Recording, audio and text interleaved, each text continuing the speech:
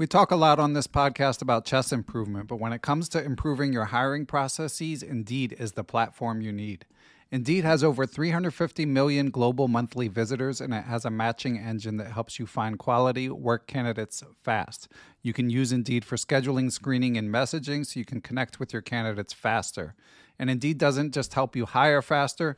93% of employers agree that Indeed delivers the highest quality matches compared to other job sites, according to a recent Indeed survey. Years ago, when I was running a chess teaching business, I found it hard to find good help, and I had to go through a lot of back and forth to even screen potential candidates. Indeed allows you to do those things efficiently in one place.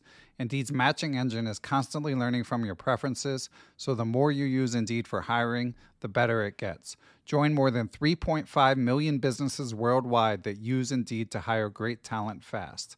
And listeners of Perpetual Chess will get a $75 sponsored job credit to get your jobs more visibility if you go to Indeed.com/chess. Just go to Indeed.com/chess right now, and you'll be supporting our show by saying you heard about Indeed on this podcast. Indeed.com/chess. Terms and conditions apply. Need to hire? You need Indeed. It is Ryan here, and I have a question for you. What do you do when you win?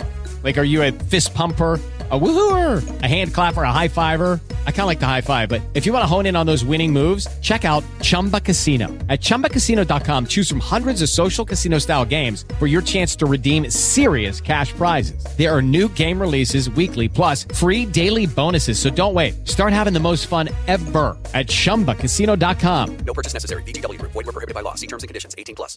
Judy was boring. Hello. Then Judy discovered ChumbaCasino.com. It's my little escape. Now Judy's the life of the party. Oh, baby, mama's bringing home the bacon. Whoa, take it easy, Judy. The Chumba life is for everybody. So go to ChumbaCasino.com and play over 100 casino-style games. Join today and play for free for your chance to redeem some serious prizes. ChumbaCasino.com. No purchase necessary. Void where prohibited by law. 18+. Terms and conditions apply. See website for details. Hello, everyone. I am Ben Johnson, and this is the Perpetual Chess Podcast. Perpetual Chess is a weekly interview show where top chess players, authors, content creators, and accomplished amateurs discuss their careers and share stories and chess improvement tips. Perpetual Chess is a part of the Blue Wire Podcast Network, and we'd like to give special thanks to our presenting chess education sponsor, Chessable.com. For more information about the show, you can go to perpetualchesspod.com. But without further ado, let's get to the show.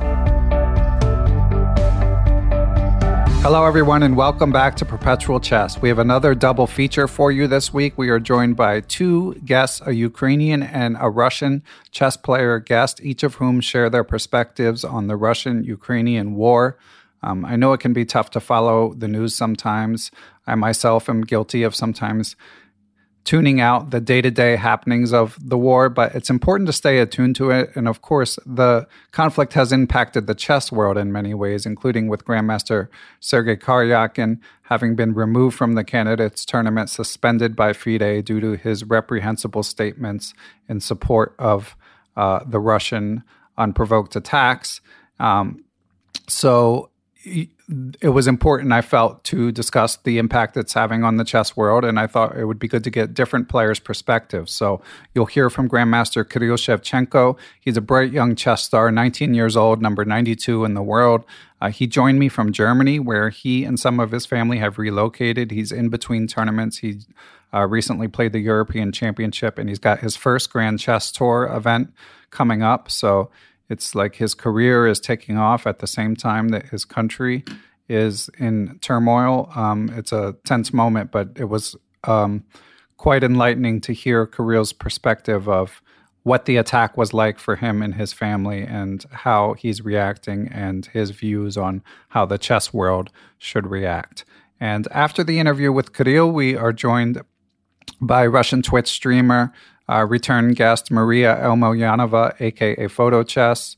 Maria gave a moving interview about how she and other Russian chess players have been impacted by the war. Of course, she is a staunch opponent of the war. She has been outspoken about it. She has done a lot to raise money for Ukrainian causes, but her personal life, as you'll hear her say, has also been upended. She left Russia the day they were attacked, and she's not sure if she'll be able to go back. Her mother is there without a lot of family support now, and she's not sure if and when she'll be able to see her again. So very moving perspective from Maria, but she also had sort of a grounded perspective about the impact, the greater impact that is being felt by Ukrainians. So I think you'll find both interviews moving and worthwhile, as I did. There's not as much chess talk as usual, but there is a decent amount of chess talk. I did want to mention two other things about this interview. Number one, there's more background noise than usual in parts of both interviews. I apologize for it. I'll spare you the details of how it happened, but suffice to say, we try to avoid it. We learn from it. We tried to clean it up as best we can and try to provide better audio quality, but you can hear both guests loudly and clearly. And I also wanted to mention that there is a transcript available. There'll be a link to the transcript in the show notes. So if you decide you would rather read these interviews, that will be easy enough for you to do. Lastly, I'm donating the ad revenue from this podcast to causes suggested by Kirill and Maria. Kirill suggested Care with Team Hikaru, and Maria's provided a link to donate to Ukrainian chess player Nastya Rakhmangulova, and she's working to provide direct assistance to those who need it, finding places to stay and food and stuff like that. So I'll put links to those in case you're moved to make a donation as well. So without further ado, let's get to the interviews. Thanks for listening, everyone, and I will catch you all in the interviews. And we are here with the top junior in Ukraine with a rating of 2652. He is a Ukrainian national champion, 19 years of age. He's the number 6 junior in the world, the number 92 player in the world. Our guest, Kirill Shevchenko, earned his international master title in 2016, grandmaster title in 2017. In November of 2021, perhaps his greatest achievement yet, he won the Lindores Abbey Blitz tournament in Latvia, finished ahead of Fabiano Caruana, Aronian, Dubov, many other heavy hitters. He tied for 20th in the FIDE World Rapid. And of course, being a Ukrainian player, he's been actively playing, but obviously other things on his mind as well. He was featured in an article by Peter Doggers of chess.com discussing what he and a lot of the other Ukrainian top players have been going through. So here to discuss both his career and the Ukrainian national conflict, we have Grandmaster Kirill Shevchenko. Thank you for joining us, Kirill. Thanks, too. So Kirill, it's great to see that you're getting to play. You've been busy, and you've got even more stuff coming up. You got your first invitation to the Grand Chess Tour, which I am excited to discuss, and I'm sure you're excited to play. But if you don't mind, Kirill, I'd like to start with what happened, obviously, with the Russian unprovoked attack invasion of your country beginning on February 24th. Could you describe when the actual attack took place? What was going on with you and your family, Kirill? Well, actually, the first things I've already heard about the starting war, it was about 17th of February. I've heard that something is going to happen, but actually we wasn't sure. I don't usually read some political news, so I wasn't really interested in this. But everyone talked about this, so I decided, okay, I will also be in. I started to read some news, and on 23rd, I went back from my gym and I heard some explosions not far from us. And as I noticed later, it was like a training session, but it was tank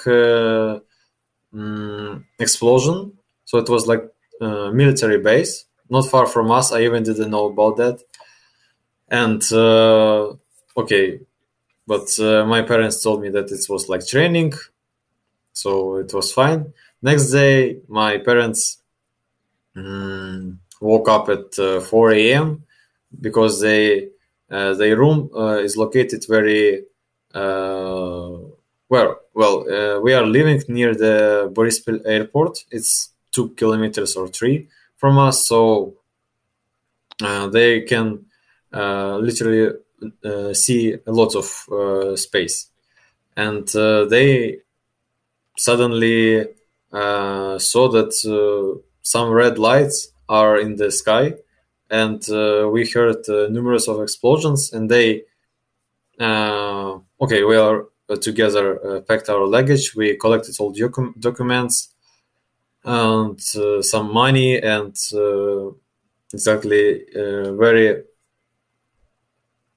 we even didn't think about what to do, because some of our neighbors just left the house and run, but we decided to go to the basement, and we were sitting there about 2 hours. Then explosions started to less and less explode. So after that we turned on the TV, and actually the president of our country, Zelensky Vladimir, he already gave a speech which mean that the war has started, and we decided to think what to do, because it's quite difficult to leave your home, because if you don't know where will you go, because it wasn't possible to leave the country in the first day, because already was a document which means that every man from 18 to 60 cannot leave the country. So yeah, that was like a total mobilization of our people, and thousands of people just left the Kiev because that was the main goal of Russian invasion. Of course, they wanted to. Their goal was, of course, to occupy Kiev, and then started to attack some other city. So yeah, the first day we just was sitting. Maybe we had some fear, of course. We didn't sleep at all, and next day we decided to leave the Kiev, because about half kilometer from me, we heard about again the explosion, and the rocket hit a house which is opposite the school where is my brother studying. So and that was that. My brother is 11 years old. Yeah, and that was really scary, because we was very lucky that rocket doesn't hit our house, because it would be not possible to be alive after that. Wow. So yeah, just it hit a neighbor house, and there was like a very big fire, yeah, and we saw it, and we decided, okay, we have to leave the Kiev. Many cars leave. Many people just was in some fear, and many people was scary about that. And when we was on the road, we was in center of Kiev, to the road leave the city. But when we was there, actually, personally, me, I saw maybe everything from Russian, not weapons, like technique, except tanks. I didn't see any tank, but actually I saw their planes and how they attack the some objects, and also I saw their cars with this letter Z, and I didn't notice there was a tank, but after 10 minutes we left the Kiev, there was already some few tanks, few BTRs, and that was really scary, because it went from nowhere. Actually, it was like in the forest somewhere, and after that, when we leave the Kiev, the road to the Vinnytsia, it's big city where parents of my father was living, and we went to this city, and the road actually was quite normal. Okay, we heard some explosions, but it didn't really happen to us, thanks to God. Well, that is actually about how we live the Kiev. Yeah, and as you mentioned in your interview with Peter Doggers, that journey to the town Vinnytsia, I apologize if I didn't say that right, took about 10 hours. So your family does have a car. You did have a car to get to in order to make that journey? Yeah, we had car. Yeah, we have. Okay. And so you make your way. Obviously, it takes a long time, but we're so glad that you and your family made it out safely. That's a harrowing story you told about the attacks hitting so close to home and to your 11-year-old brother's school. So once you make it to Vinnytsia, slightly less, slightly safer for the moment, what happened next, Kirill? Well, the west of our country was a bit safer in these days, so until the end of the February. But from the March, Russian rockets started to hit big cities as Lviv, as also Vinnytsia. So in one of the days, I woke up at 6 a.m. and at 7 a.m. I saw 2 planes, and my grandmother saw 1 rocket. There was attack on the Vinnytsia airport. There was like some military law.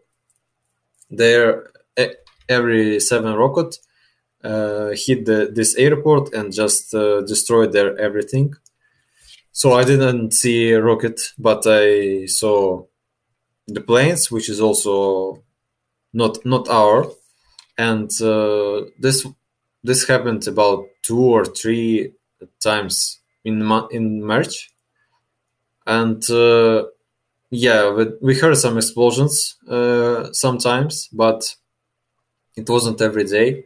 And we finally get some safe and get some calm that we are okay, we are in safety, and probably if something will go wrong, we are not alone, and we are with our grandparents. So yeah, that was a great decision. And I decided how to create help to our people who is in start of March, many of our big part of our country, for example, East, there was with no food, with no water, with no electricity. So I decided to do what I can, and I had the idea to write to Hikaru Nakamura, and I appealed to them. He has very big audience. He collects about thousands of people who watch him, and he can really donate to the charity funds. Money from can get to the right hands and to help our people. And thanks to him, he responded me, and we did 12-hour charity stream, which was joining also many famous streamers, and Danny Ranch and Anna Rudolph and so on. There was many famous streamers, and after that also, after this stream, this charity idea was continued by many of American streamers, and I'm thankful to all of them who collected, I don't know, maybe in total they collected about $500,000, and wow.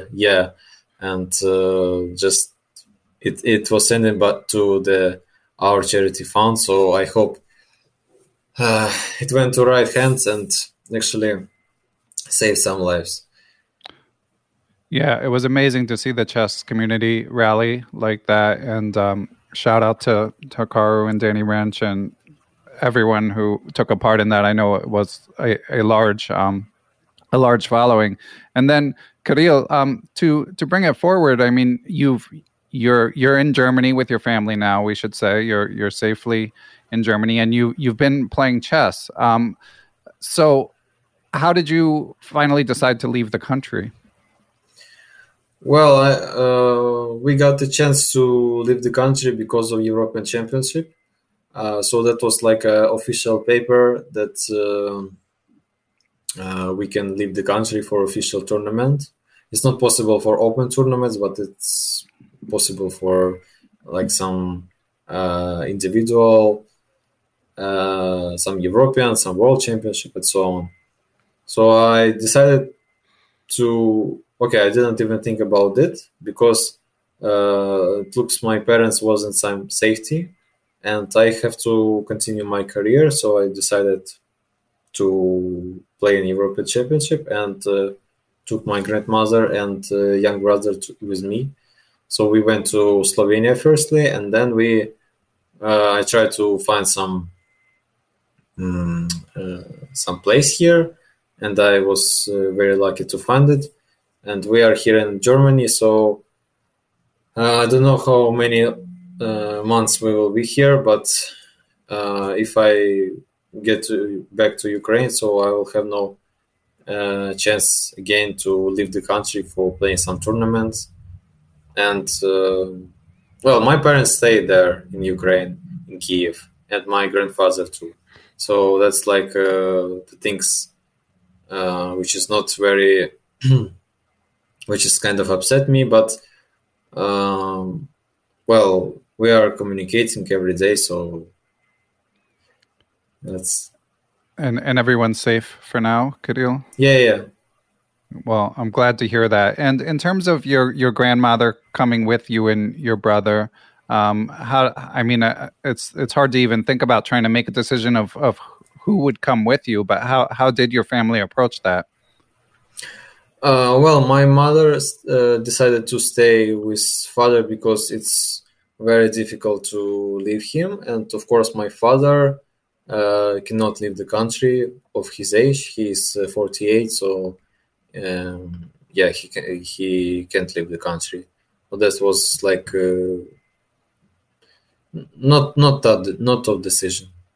Okay, yeah, and your brother, is he thinking about going to school? Like that's such a sudden change for an 11-year-old. Yeah, he's studying in his Ukrainian school by online. So that was they doing online lessons and they are studying. So we of course thought about maybe he might go to school here, but we decided he was studying in Ukrainian and maybe he will join some Deutsch lessons, Deutsch courses to learn the foreign language. Is very useful for him. Well, I'm glad that he's able to see the same kids that he knew in Ukraine, and it feels probably a tiny bit like it's the like same atmosphere. Normal. Yeah. Well, I'm glad to hear that. And in terms of your living situation, are you guys just renting a flat, or did someone donate it? And are you able to stay there as long as needed? No, we are renting a flat. Yeah. Okay. That's good. We met very friendly people. They are about 70. Both of them. They are working in medicine, and they was very glad to see us in their home, and we are also very happy with meeting them because it's quite difficult to be in Germany and do not know their language. But we are learning from day to day and become better. So they help us, and we are very thankful to them. That's great. Yeah, I was going to say, your English is quite good, but I was guessing you probably didn't have a history with the German language. I was studying 1 year, but it was when I was 11, so I don't remember a lot. But some knowledge I have, but it's not much. So I decided to, now it's time. It's necessary. Mm-hmm. Yeah, and meanwhile, Kirill, you're one of the best junior chess players in the world. While all this stuff swirls, you've got quite a promising career. You've just played, as you mentioned, the European Championship, a huge event. From my perspective, it seemed like a decent showing. I'm sure one always wants to do better, but you you held your own for sure, and now you've got even bigger opportunities ahead.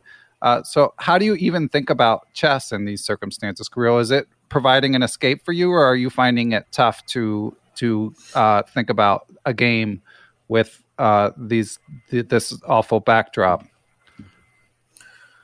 Well, I actually, even already from started when I lived Ukraine, I decided to not watch the news a lot. So I just stay tuned with some very very important some news, and my parents also tell me something. But most of my time, of course, I'm focused on my chess, because I can't really help my people in Ukraine if I just sit and wait and sit and read some news. So I just do my best in my chess, and because of course I'm worried about our people. And today I also heard that in on the west of our country, Russia sent 5 rockets, and every rocket hit the goal. But on the other hand, I cannot do much about that, so that's why I'm focusing on my chess. And are you able to put hours in studying, like both from do you have the time, and do you find that you're able to focus both when you're at the board, Kirill, but also when you're preparing? Yes, exactly. I have some time to studying and try to make daily routine, some casual. That's good. So what kind of routine have you settled into? Are you doing mostly engine work? Do you work on calculation? Like, what's your preferred method of study for, obviously, the high level you're coming from? Well, as you know, every part of chess is very important. So mostly I'm preparing right now to my opponents on Grand Chess Tour. And of course, I try to improve my skills. It doesn't matter really which part of chess, because every part is very important, and it's hard to say which one is more important. Yeah, and we should say for listeners, Kirill, he's taking place in the Chess.com Junior Speed Championship. We're recording this about 2 weeks before this interview will be released, so we probably won't go too blow by blow on that. But that I'm definitely I've tuned in Friday and rooting for Kirill, and we'll be doing the same in future matches. And of course, the Grand Chess Tour event that Kirill alluded to, May 18th to May 23rd in Poland, and some absolute legends in there that he'll get a chance to play with: Levon Aroni and Fabiano Caruana, Wesley So, Richard Rapport, Viswanathan Anand, Jan-Krzysztof Duda, Anton Korobov, Radoslav Wojciech, and Konstantin Lupulescu, along with Kirill. So just an amazing opportunity to play against these legends. Although you already beat out Fabiano in the aforementioned Blitz tournament, among many others. So Kirill, I was curious if you consider yourself a sort of fast chess specialist, or if that's just another facet of the game for you. Well, I actually don't have didn't have many practice in Ukraine. We unfortunately we didn't have any club, any place where we Ukrainians can come and training somehow. But I was training by internet when the quarantine was started, so that's how I trained my blitz skills. But I don't know if I'm fast chess specialist, so it's better to other people to judge me somehow. But I just try to improve there, and that's it. Okay. So, but are you obviously a lot of us find speed chess pretty addictive. Are you someone who's playing speed chess for hours a day, or do you tend to play it more for the events and focus more on your classical game? Mostly for events. I don't play tons of games, so I play usually for training some openings and maybe for some, it's like a different approach of training. So it's not the big part of my trainings. Makes your feats all the more impressive. Now, Kirill, in addition to yourself playing in the the European Championship, there was a strong Ukrainian contingent, which a lot of us chess fans were really happy to see so many Ukrainian players there. So I'm curious if you could offer your perspective about sort of the mindset of the other players and whether you feel an increased sense of unity and pride in your country, rightful pride in your country. Like, has this brought you guys closer together? Well, it's of course that situation united us, and we discussed it for a long time, and we was really interesting in each other who is going to leave the country with his family and who is going to went back.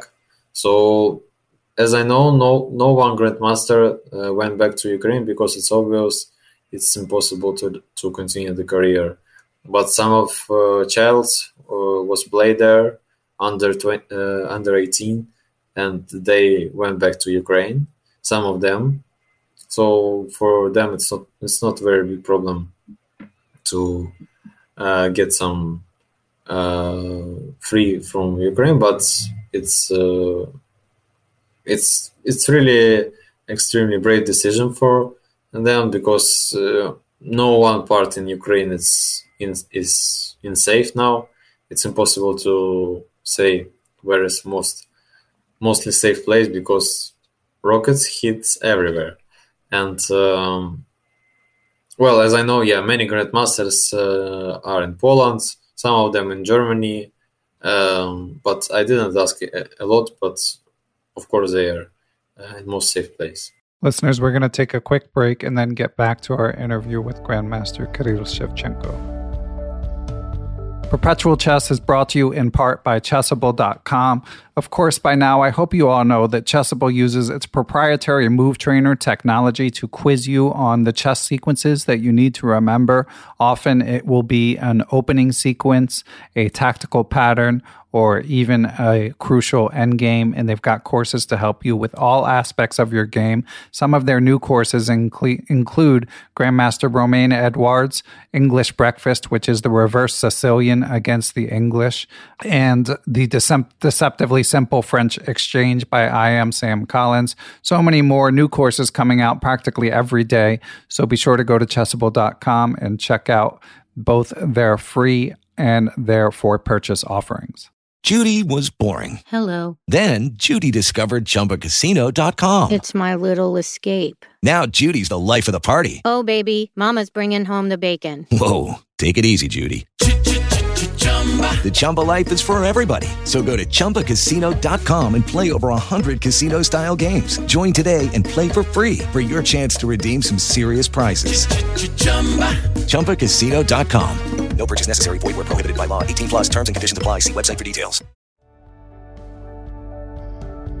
And what about your interaction with any Russian players? Obviously, this is a controversial issue. There's been discussion, like Grandmaster Jakub Agard has been quite outspoken that he feels that all Russian players should be banned from international events while this conflict is going on. And he and others concede that obviously many of the elite Russian players have been outspoken in they don't agree with this war. But nonetheless, if they get to compete, it kind of normalizes the conflict. So I'm curious to hear what you think about issues like that, Kirill. Well, maybe as you know, we tried to send a letter to the FIDE where we was disagree with our decision that Russian, Belarusian chess players still able to play in international tournaments. But it didn't work well, and they are still playing, but under FIDE flag. So I don't know. For me personally, I decided to not even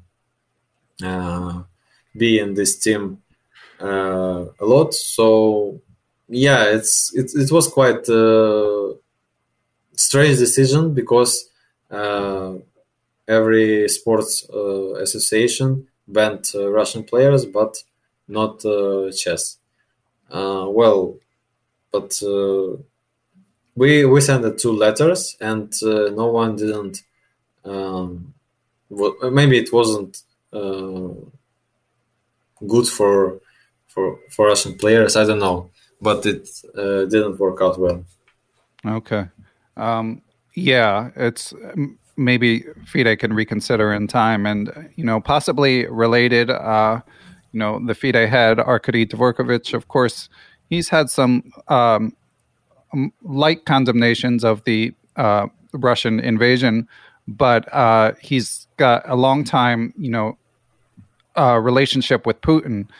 Do you feel that he should stay as the head of the of FIDE under these circumstances? No, I don't. Exactly, no. Yeah. Yeah, and I got the impression, again, Peter Doggers, this article that I'll link in the show notes, but it's a few weeks old by now, but he also quoted many of your Ukrainian chess-playing compatriots, and there seemed to be a pretty strong consensus on that opinion. Yes.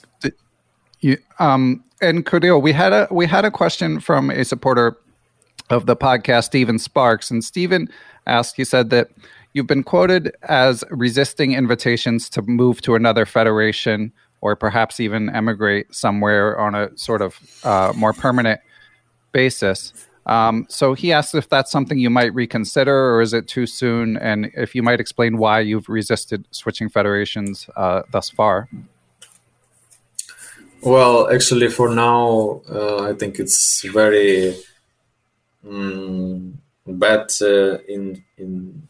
It's very bad to switch the federation from Ukraine to some else. Of course, many federations propose me, and I also know a lot of US universities also offered me to stay in the USA and so on. But I decided, okay, it's not time for such a tough decision, and actually, the Ukrainian team is still have possibility to play in international tournaments. For example, we are going to play Olympiad if That's everything will be fine. So it's not a great time to even think about it. So I don't really switch now.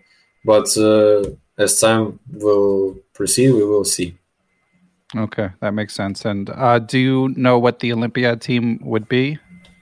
Or is it not gotten that far? Actually, no, because some of our players stay in Ukraine who can play, but if they will have chance to leave the country, it would be very great.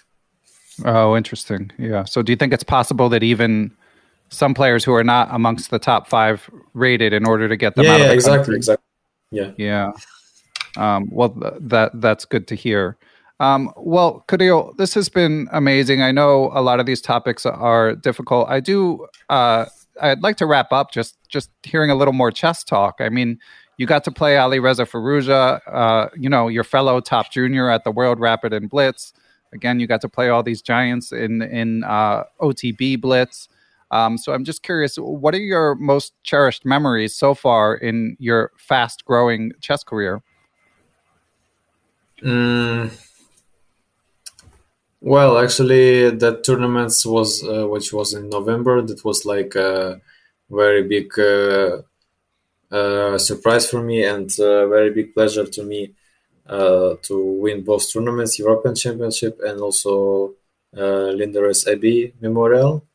Both of them was very difficult out there participate, but there was some sort of luck. There some I don't know, probably skills, and that is still on this moment. It's the biggest like success in my career, but I'm sure everything is ahead. But that was really impressive, and especially the last round of European Championship when Alireza Firouzja won his game against Shahriar Mamediyarov. We even had some talk with Alexander Moiseyenko during this game. And he is very good in mathematics, and he calculated bubbles of both team, and he told us, okay, everything is fine. You're going to win this tournament because you're 2 points of Bugars ahead. But we wasn't sure because some, like for example, Chess24 was writing if Alireza wins, then the France won the gold medals. So yeah, that was very big happiness when we opened chess results and finally we got that we are first. That's great. And for listeners, I can see Kirill, even though this will be shared audio only, and there's a big smile on his face as he relives this moment. Kirill, do you think that because it was a team tournament with your countrymen, it took on like added meaning? Yes, I think because we didn't win European Championship in our history, in Ukrainian history. That was the only tournament Ukraine didn't win in individual and also in team championship. So we was very happy, of course, because of that. Yeah, and it's surprising, of course, with Ukraine having such a rich chess history and so many modern legends as well. So I'm glad that you guys were finally able to break through. And obviously, I feel like under the current global circumstances, any neutral chess fan is rooting for Ukrainians in every event. I'm sure you'll have both in team events like the Olympiad and like the Superbet Blitz tournament. You'll have a lot of people rooting for you, which small consolation. Yeah, I mean, small consolation given what's going on though. So Kirill, in closing, I mean, I'm basically a one-man shop chess podcast. So, I mean, I do have good amount of listeners I'm happy to report, but I'm no Hikaru Nakamura, but I would like to make a donation to the Ukrainian cause of your choice, which can just be to your family members if needed, or if you have a preferred organization, as you did in conjunction with chess.com. Where would you direct anyone who wants to help? Well, I think there's many charity funds which is our government decided to create. I actually don't know which one is better. Probably if you give me some time, I will find it. But when we did a charity stream with Nakamura, he created his own charity fund on this website care.org. And that was that is US charity fund. Okay. Probably from that fund already their government sent to our government this money. Probably that's how it works. Okay. Yeah. So I'll if that link is still active, I'll put it there, and anything else that Kirill sends me. Again, we have 2 weeks from when we're recording, so I'll make a donation and encourage anyone who is inspired to do the same to do that as well. But Kirill, as your family, are you and your family okay from a financial perspective for now? Yeah, thank you. Oh, good. I'm glad to hear it. Yeah, and Kirill, thank you for taking the time. I mean, again, I know it's a difficult time, but we really appreciate hearing your perspective. And like I said, we'll definitely be rooting for you in these upcoming big events that you have. Thank you very much. Following this break, we will be back with an interview with WFM Maria Emelianova. Perpetual Chess is brought to you in part by aimchess.com. Aimchess, of course, is a website with an algorithm that gathers your games from the major chess playing sites and gives you actionable information about areas to improve or appreciate. For me, my openings are pretty good. My resourcefulness and time management in Blitz need to be improved. They also tell you how your tactics are doing, your endings, your advantage capitalization, and give you specific puzzles based on your own games. So go to aimchess.com if you have not already. Take a look around. You can try it for free. And then if you end up wanting to subscribe to aimchess.com, please use the code perpetual30 to save 30% off of initial subscription at aimchess.com. Lucky Land Casino, asking people, what's the weirdest place you've gotten lucky? Lucky? In line at the deli, I guess? Aha, in my dentist's office. More than once, actually. Do I have to say? Yes, you do. In the car before my kids' PTA meeting. Really? Yes. Excuse me, what's the weirdest place you've gotten lucky? I never win and tell. Well, there you have it. You can get lucky anywhere, playing at LuckyLandSlots.com. Play for free right now. Are you feeling lucky? No purchase necessary. Void where prohibited by law. 18 plus. Terms and conditions apply. See website for details.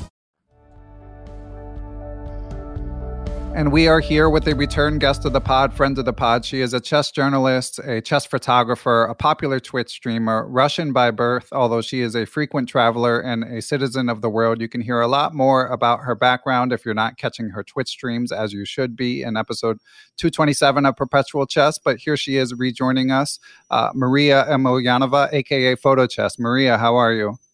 Hello, Ben. Thank you for having me again. It's great to be here again, and thank you.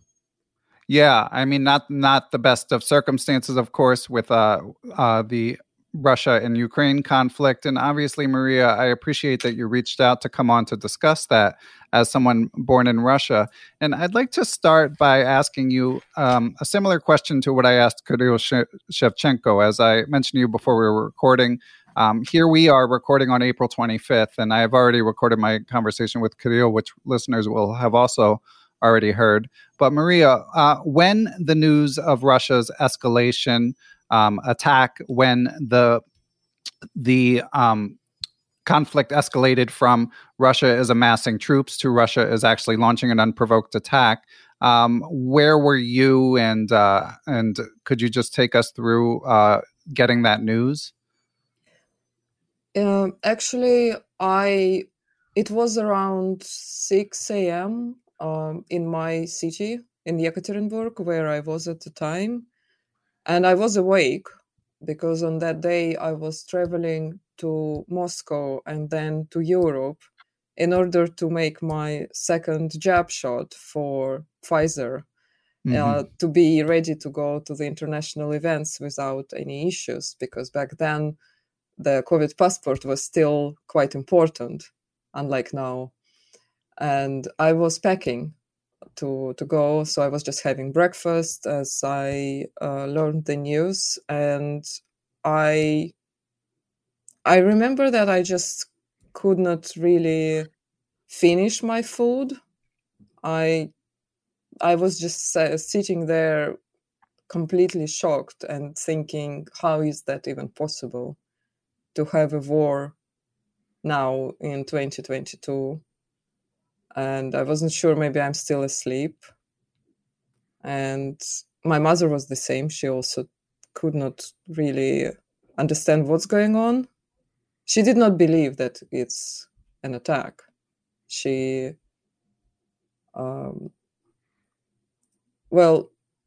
she reads a lot of news in Russia and watches television, so she said it's not possible. It's just an operation. And I could not really discuss it with her because I realized that it will damage her more than me mentally to process this and to realize what is actually going on. And I was partially glad that I'm leaving home, that I will not expose her to the real news, even if I don't want to. Yeah. Now, Maria, it's been reported fairly substantially by obviously non-chess media outlets that a lot of the independent media in Russia, I mean, they were fighting an uphill battle to begin with, and they've been outright banned in the wake of this war. So for the people like your mother, it's very hard to really know what's going on, especially if they're just getting their news from resources like television or radio. So how, I mean, obviously you travel a lot, you're well read, you follow outside news sources, but when you're in Russia, how are you able to keep up with what's actually going on? I mean, again, I know you've left, I know you're joining us from London, but generally, how is it that people like you are able to keep apprised of what's really going on, whereas people from your mother's generation might find that more challenging? Well, I think the only way is to use VPN. And in fact, in Russia, the VPN is called like a blue evil whale. I'm not sure why is it called this way, but there is a lot of propaganda now in schools and in like kindergartens where they try to encourage the parents to restrict their children from using VPN, calling that this is causing them to slash their wrists. That's, I mean, I don't even understand how in the 21st century, a grown-up adult with even a little amount of critical thinking will believe this. But it seems like they do. And as far as I know, it's illegal to use VPN. Of course, you unlikely will be found to be using it, but it still requires some technical knowledge to install it on your phone, and not everyone has computers or laptops. And if you're using specific networks in Russia, even VPN will not allow you to open certain websites. They will be blocked on a network level, not on VPN level.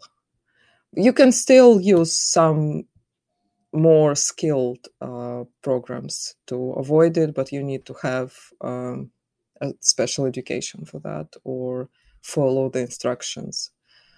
So it's all illegal. To getting the real news is basically illegal. Yeah, and a VPN, of course, a virtual private network, a way to hide where you are in the world, so that if something's banned in Russia, you can still gain access to it. And from what I've heard estimates ranging from, say, 50 to 70% of Russian citizens tend to believe the Kremlin propaganda. Does that ring true to you, Maria? You would know better than anything that I've heard. Well, when I was giving an interview at the beginning of the war, I think I estimated it around 65 to 35. And I was actually really upset to later find out that it was, in fact, 80 to 20. Wow. Some people even mentioned 90 to 10. But it's slowly decreasing. People do get information even from the state media right before the state media will be banned, because even the journalists who were reporting for years on lies are coming forward and apologizing, and there was very emotional news reported lately how it's their last day, they will not be able to do their job anymore because they have no freedom of speech, but they still want to do this, to do the right thing, to say that it's all a lie. And of course, then the media is shut down and it's gone. But it's enough for people to see it and to actually start questioning, like, if they really believed these journalists for years, and now these journalists are saying it was a lie, then it was probably a lie. And then they will start searching. And if the person wants to find, they will find. It's the problem that they don't want to find the truth that is stopping them, not because it's not enough information. Right. And on the topic of someone like your mother, again, and I appreciate your being willing to talk about this, like, do you see any, again, I totally understand why you don't want to debate it with her. It's a family relationship, and those things, the emotions get involved and it can be tough to break through. But do you see any people from her or her friends that you might be in contact with? Do they have any doubts creeping in, or are they just getting fed the party line and not able to question what they're told? Most of them are, they completely believe it and are probably also partially afraid to find the truth. And I cannot really blame them, because this situation that Russia was in for decades, well, regardless of the state system that we had, the political parties, the USSR or the later Russian Federation, there was always a huge amount of propaganda by the state. There was always a lot of lies that we were exposed to since the beginning of the presidentship of Putin. There was a lot of lies. There was a lot of misinformation. And to acknowledge all that means to acknowledge that all your life was a lie, and all the beliefs that you had were a lie. And that is very difficult to go through, especially for elderly people. So I don't think they will be able to actually face it, because that will actually make them end up in a complete nightmare. And now they all just sort of accept the difficulties that they are getting and saying, oh, it could have been worse. And that is always the phrase that I heard since I was a child. Oh, but some people live even worse. It's fine. We will get through it. On genetic level, I think my parents, grandparents are used to live in very difficult conditions and overcoming a lot of obstacles. And they never really kind of said to themselves, this is not right. They just accepted it. And that's the problem that a lot of Russian people of the previous generation have. The younger people, they get more critical thinking from the West. They can go travel and see how the other world lives. And they realize this is not the way for us to live. We should not live like we do. We were put in this bubble to live like this, but we don't want to. While the older generation is just accepting it without questioning. And I don't think this is going to go away. Even now with the war, even if it lasts longer, I think a lot of people just on a genetical level have this problem. You just cannot change them. That is a big problem that we have. And unfortunately, going out in the streets and protesting will not change that, I don't think.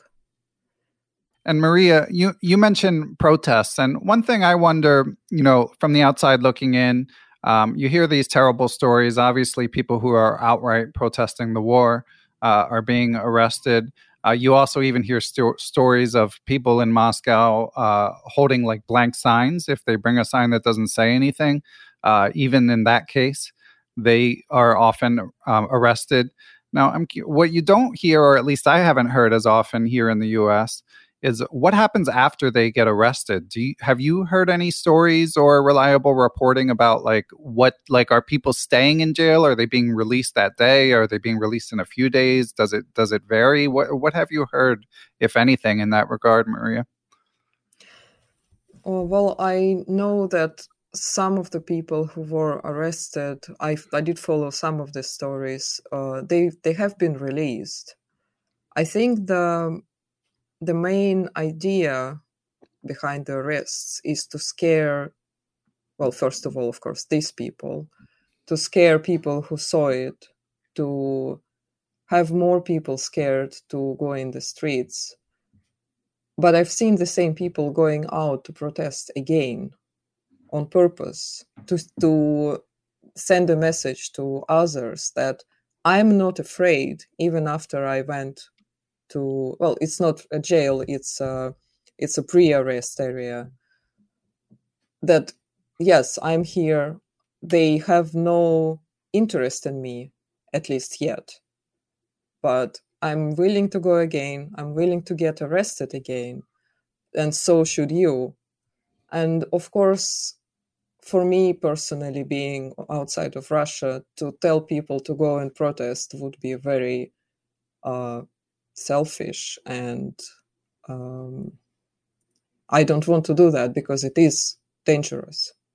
I don't know if everyone was released. I don't know if everyone is safe and not injured or anything. But I know that they were also arresting random people, completely random people, going just happened to be in the wrong place in the wrong time. So even if you are going to the shop to just buy some food, but they see a backpack, they might arrest you. So to sit at home and just to be scared all the time is also not an option, at least for me. But what exactly to do? I'm afraid we don't have a very strong opposition leader right now who could lead all these people in the right way. So I think the only way something will change is when we hit this point of completely unsustainable crisis, when so many people lost their jobs, so many people have no money to feed their families and cannot leave the country and have no means of surviving, that these people will start going in the streets because they have nothing else to do. If this point of no return happens, then our government is in trouble. Until then, I think they will be able to scare enough people to not to go out, and also encourage enough people to report on their neighbors and even their family neighbors. I've heard about that they would report on their family members about wrong beliefs, about Western propaganda and so on, and write them as foreign agent and so on. So that's like a big throwback to the Soviet times. Yeah, it is.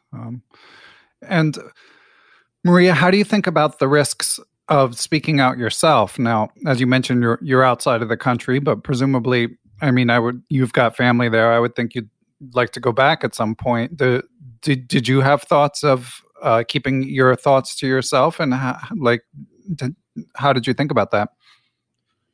Well, of course, I'm very scared of not being able to go back home, maybe ever again. I do have family. I do have mother. I want to see her again.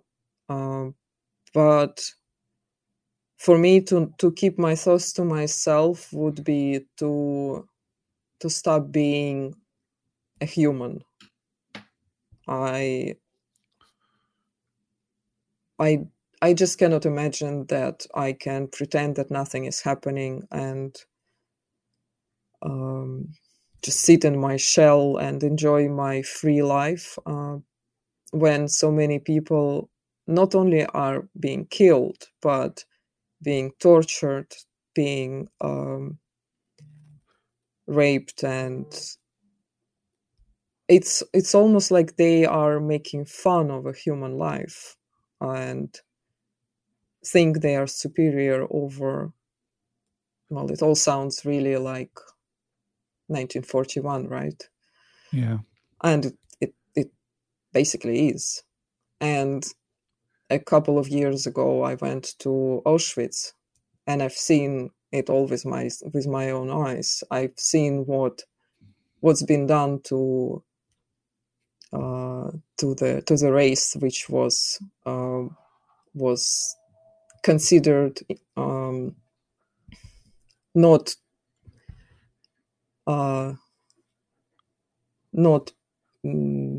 worthy of living. And that's what is now happening to Ukrainians.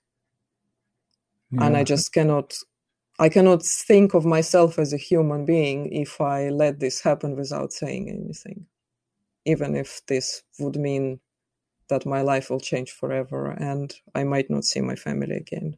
Wow.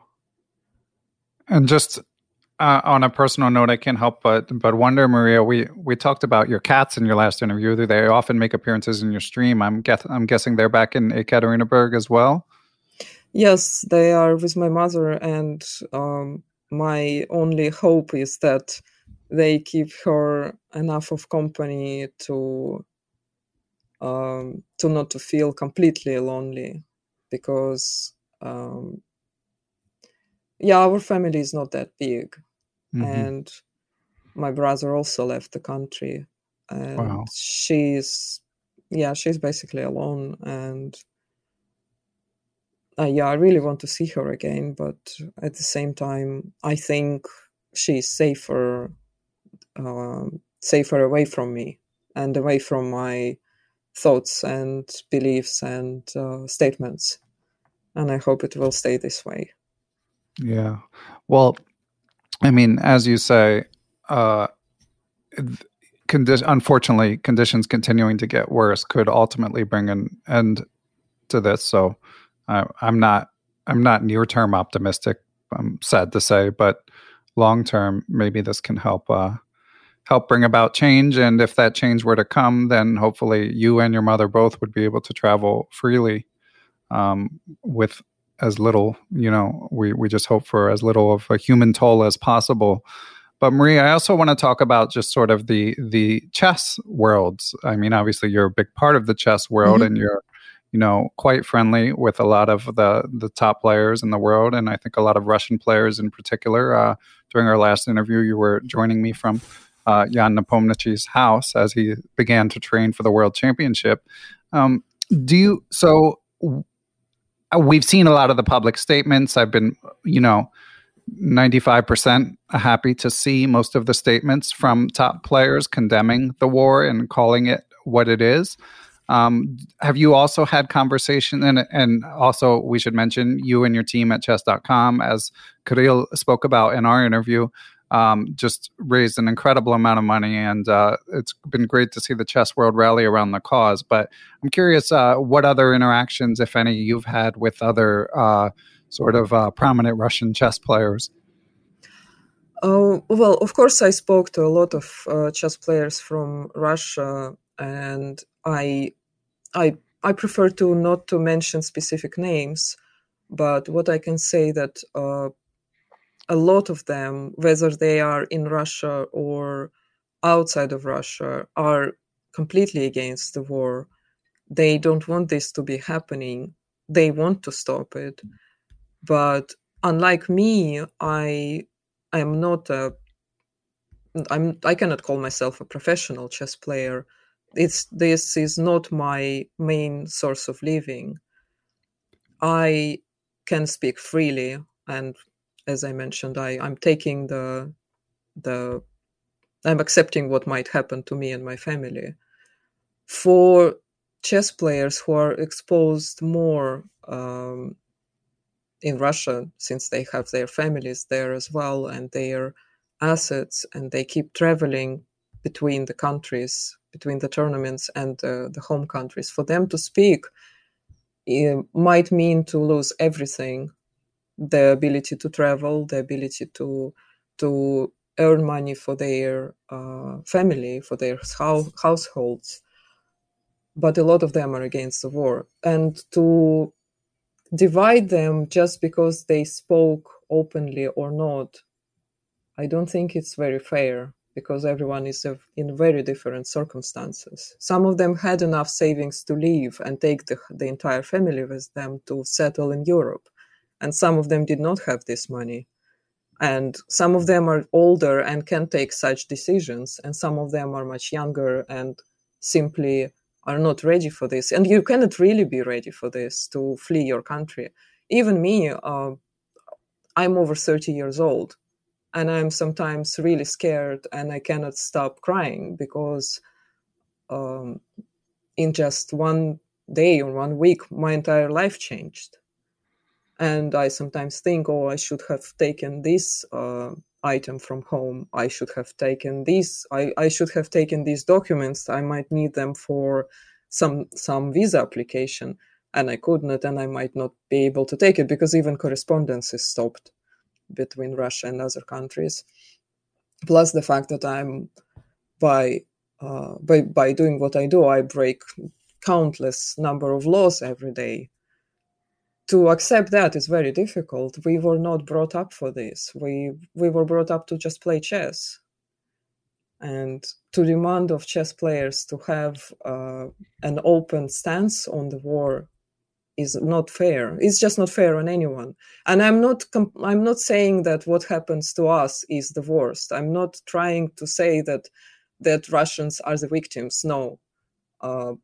Of course, to have your house bombed, to have your family killed or tortured it's just the worst what can happen to you.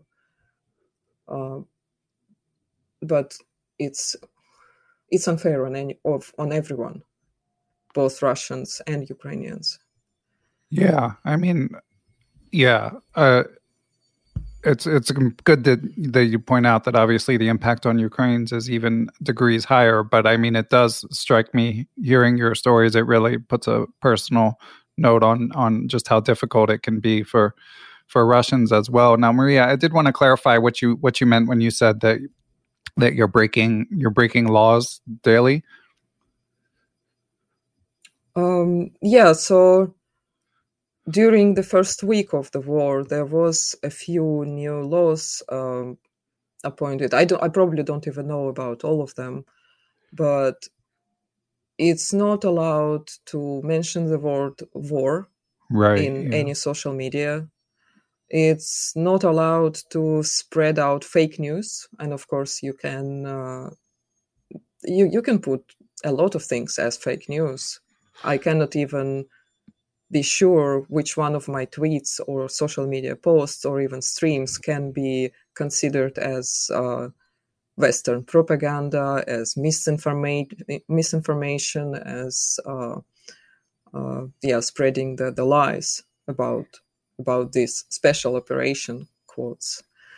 But I have a lot of Russian people coming to my streams, even when I stream in English, and saying thank you for being the voice, because we cannot have it.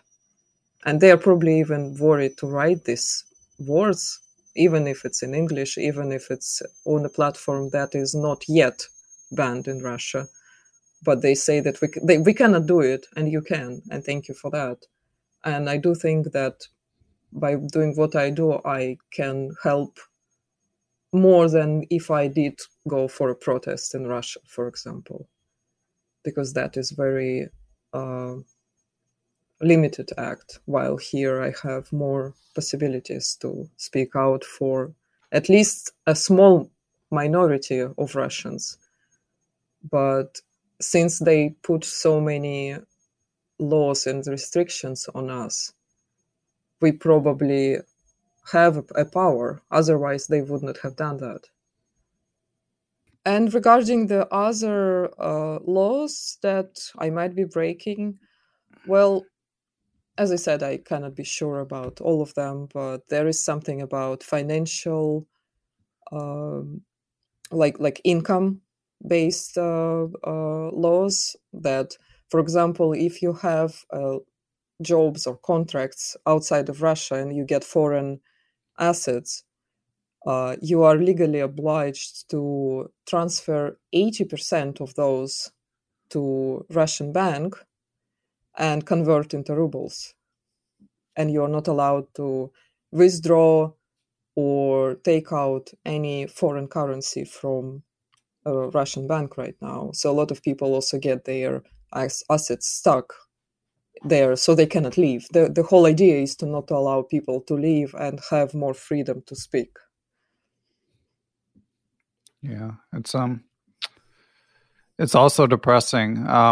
Maria, as we wrap up, I would like to talk about something slightly more upbeat, which is just all the money that you and Hikaru and Danny Wrench and Eric and all the team from chess.com managed to raise.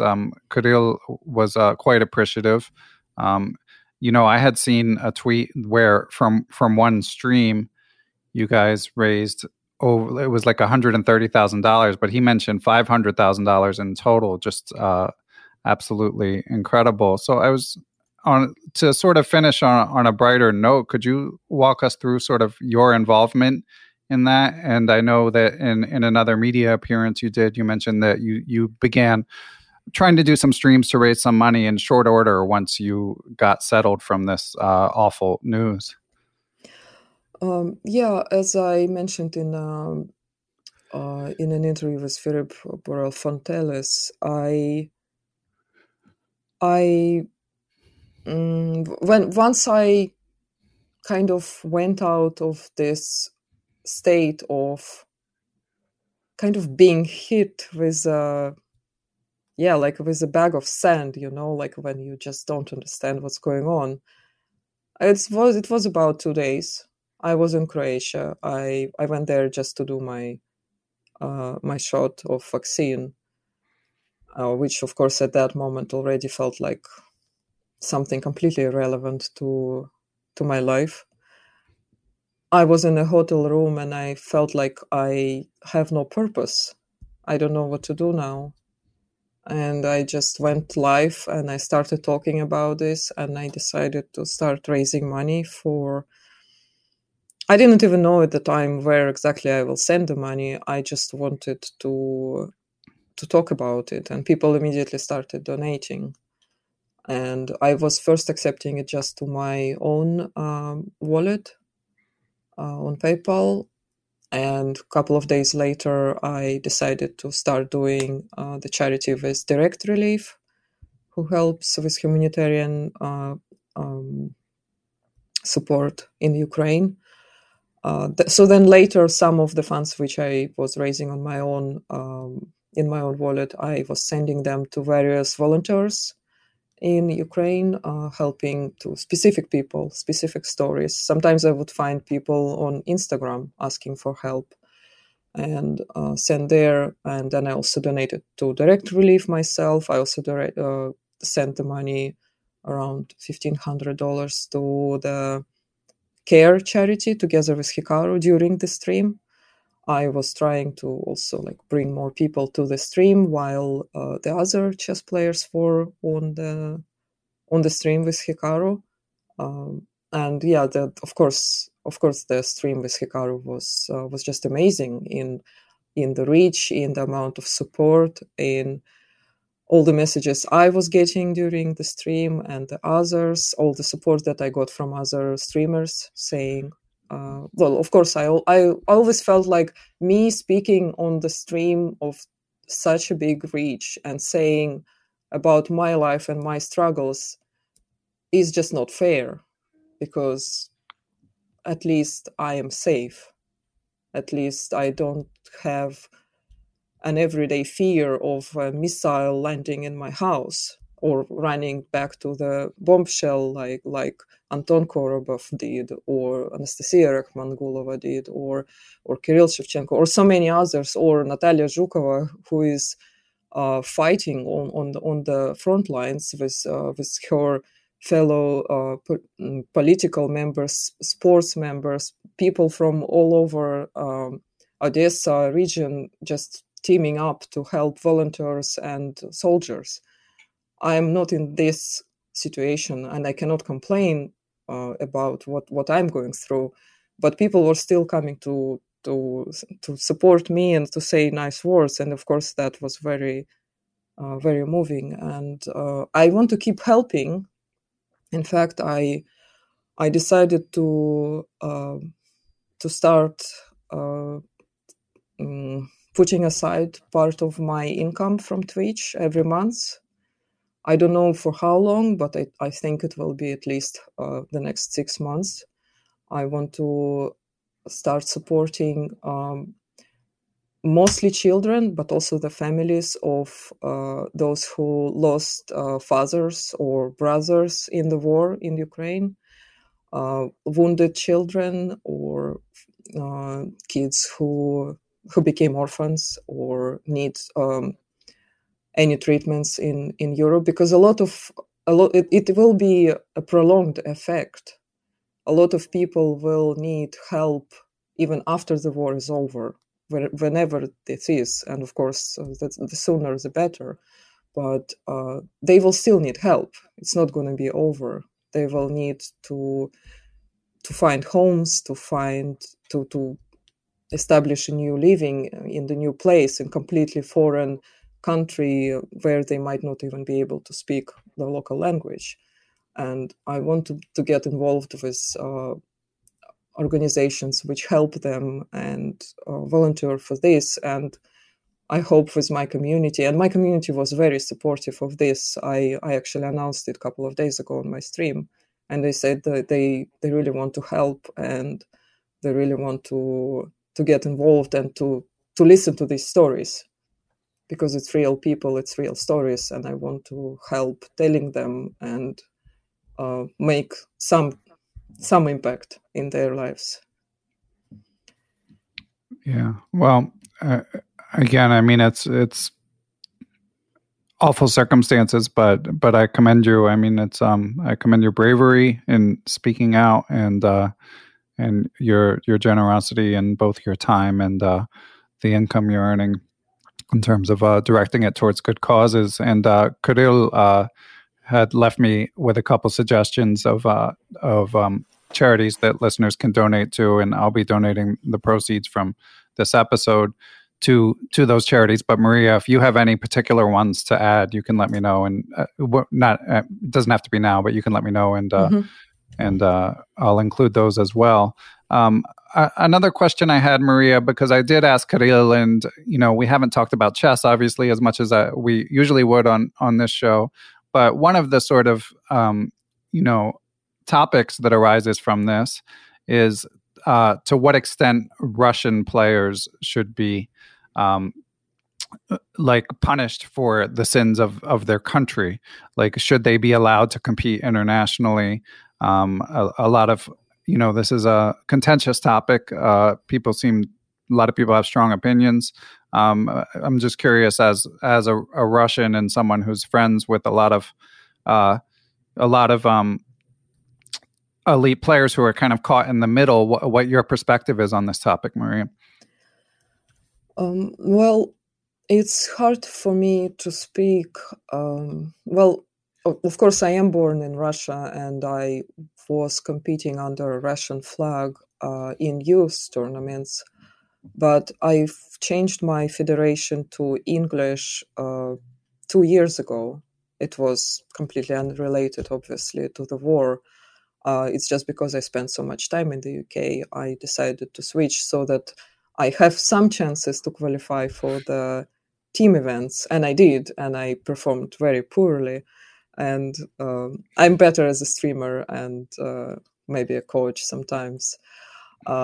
So for me to speak on behalf of Russian players is probably wrong. It's probably, it's just unfair for me, since it's not my main source of living. But my personal opinion on this is that's probably the easiest way for the international chess community is to not to have Russian players competing for titles, for European championship titles and world titles. And of course, I might get a lot of angry messages after this, but I just cannot imagine having a Russian player winning European championship and having it announced. And we cannot play the anthem anyway. And it's going to be overshadowed by the war anyway. Having this title will not bring as much satisfaction to this player. And we all are going to be affected for years and years. But the next two probably are going to be the most crucial for the Russian chess. I think it's just much easier for everyone if Russian players will be banned from participating in championships where they can win international titles.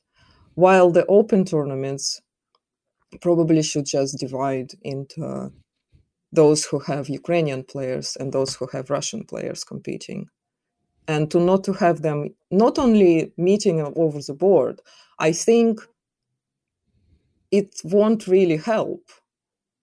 If they are in the same room, it's still very, very difficult, and it's impossible to focus on chess. And I would have said this about any other country as well. It's just so much easier if the country that is at war should be sanctioned. And I say it as a Russian, we should be sanctioned, because this is the country that is attacking. It's not one person who is going to a war. Yes, he inflicted the war, but it's Russian soldiers who are killing the Ukrainian citizens and soldiers, obviously, as well. But it's a lot of civilians who are being harmed and killed. And to have these players participating in the same event, it's just not going to be a sport. It's not going to be the right conditions for people to play in, even if they are from other countries. It's just it becomes much more political than sport. So I think the harsher measures, I do not oppose them personally. But again, for me to speak about this is much easier because I'm not a professional chess player. Yeah, I mean, it's an admirable stance on your part. I do think, I've gone back and forth on this, but I think I reluctantly agree with you. I mean, when I start to think on a personal level of someone like Alexander Kostyanyuk, who's been an amazing ambassador for the game and quite outspoken, Peter Svidler, of course, nicest guy in the world, and obviously has made his feelings known as well. It's hard to think about the personal impact that it has on those, but like you say, there's all kinds of inconveniences that you've had to deal with, that many others have had to deal with, even if they're not directly involved. And on the topic of soldiers being also culpable, obviously that's true as well. But I mean, you do hear, you hear stories of the information that they're being told, and these are just young kids being led off to war, and they're, being sent there under totally false pretenses that it's not so easy for them to understand, given the information they're being given. So there's just so many victims, and some of the victims are even aggressors in the war. But yeah, it's just an awful situation all around. What can you say?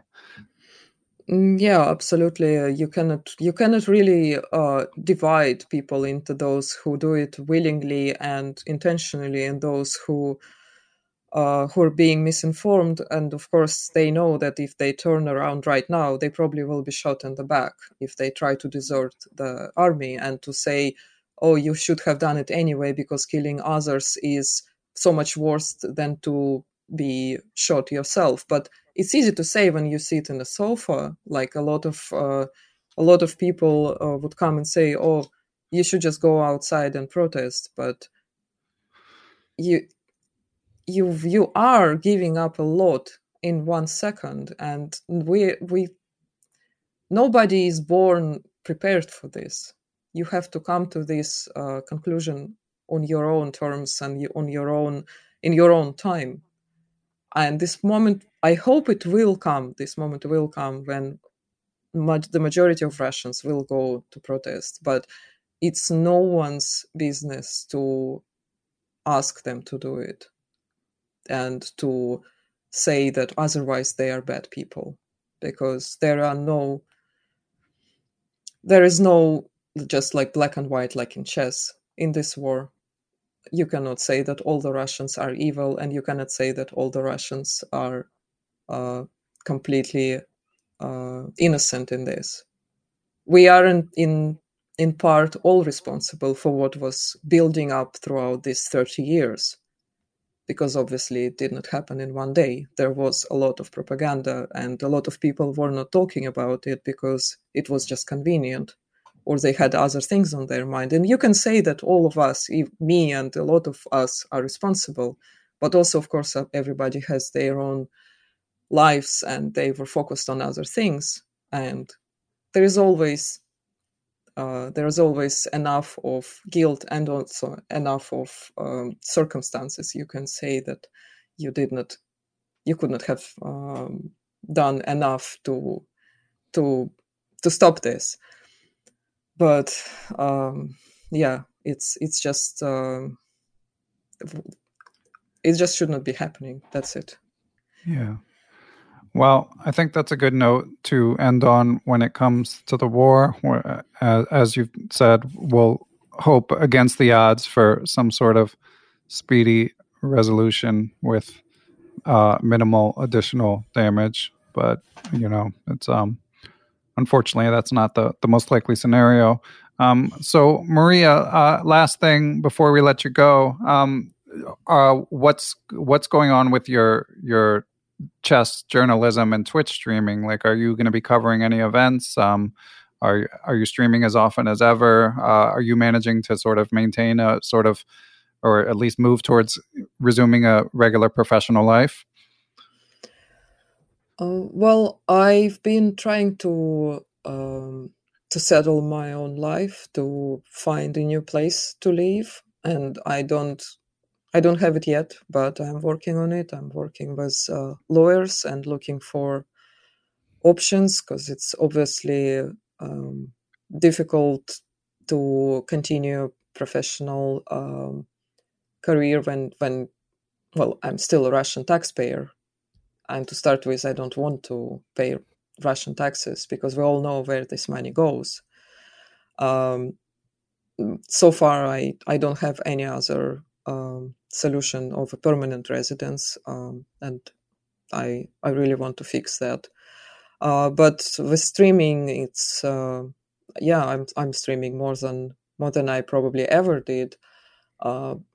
It's really redeeming to be able to talk to people and to let them know how it is to help those in need, at least some people in need in Ukraine. And I'm planning to do more charity streams, hopefully again with Anton Korobov and maybe some other players. I'm exploring new ideas how to make myself more useful. But I'm also planning to attend various international chess events like Norway Chess, like Candidates and the Olympiad, and the more events in the future as well. I'm just trying to balance out the problem of the permanent residentship, streaming, and my chess photography career. Okay. Well, Maria, we wish you luck. Any country would be lucky to have you. So, obviously, if any listeners have any have any connections, you can find Maria on Twitch and on Twitter. Anywhere else, Maria, where people could reach out to you? It's Instagram, it's Twitter. My email is quite known. It's also written in Twitter. They can reach me out at maria@chess.com. I'm not expecting anyone to help. I'm sure I'm not in the most difficult situation here. At least I know the language enough to be able to make my ways around. I will be more happy to help others if I have a chance to, because so many people will need help. It's not going to be over, and I just want to let people know that you can always help, even if it's a very small amount. You can always make a difference in someone's life, and don't worry if it's not. Don't think it's not enough. It's always enough. Just thoughts are helping as well. And I'm sorry that this was quite long. I know sometimes I can get quite carried away with my thoughts, but thank you everyone for listening. No, they were amazing insights. It really lends a personal perspective to. Obviously, we all see the gruesome pictures coming from Ukraine, but to hear the human element of the struggle of an enlightened Russian, at least Russian-born citizen, and we'll see where that goes. But thanks again, Maria. Really appreciate it, and please be safe and keep up all of the noble fundraising that you're doing. Thank you for having me again, and I hope to hear more beautiful stories from your podcast. Thank you, Maria. Thanks to everyone who helps make Perpetual Chess possible.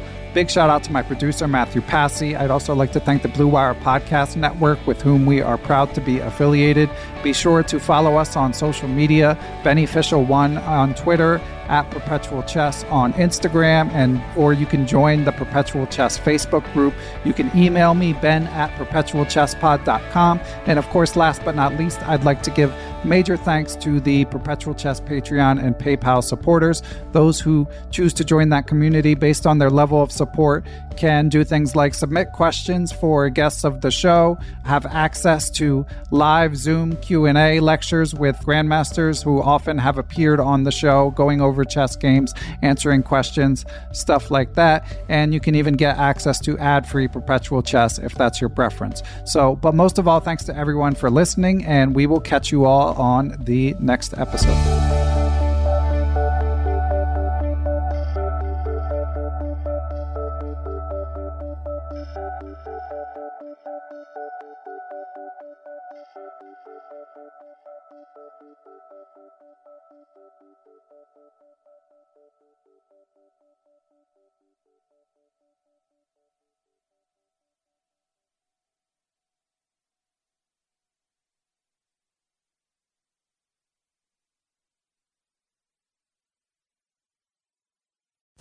Sports Social Podcast Network. Step into the world of power, loyalty, and luck. I'm gonna make him an offer he can't refuse. With family, cannolis, and spins mean everything. Now, you wanna get mixed up in the family business. Introducing The Godfather at ChumbaCasino.com. Test your luck in the shadowy world of The Godfather slot. Someday, I will call upon you to do a service for me. Play The Godfather, now at ChumbaCasino.com. Welcome to the family. No purchase necessary. VGW Group. Void where prohibited by law. 18+. Terms and conditions apply.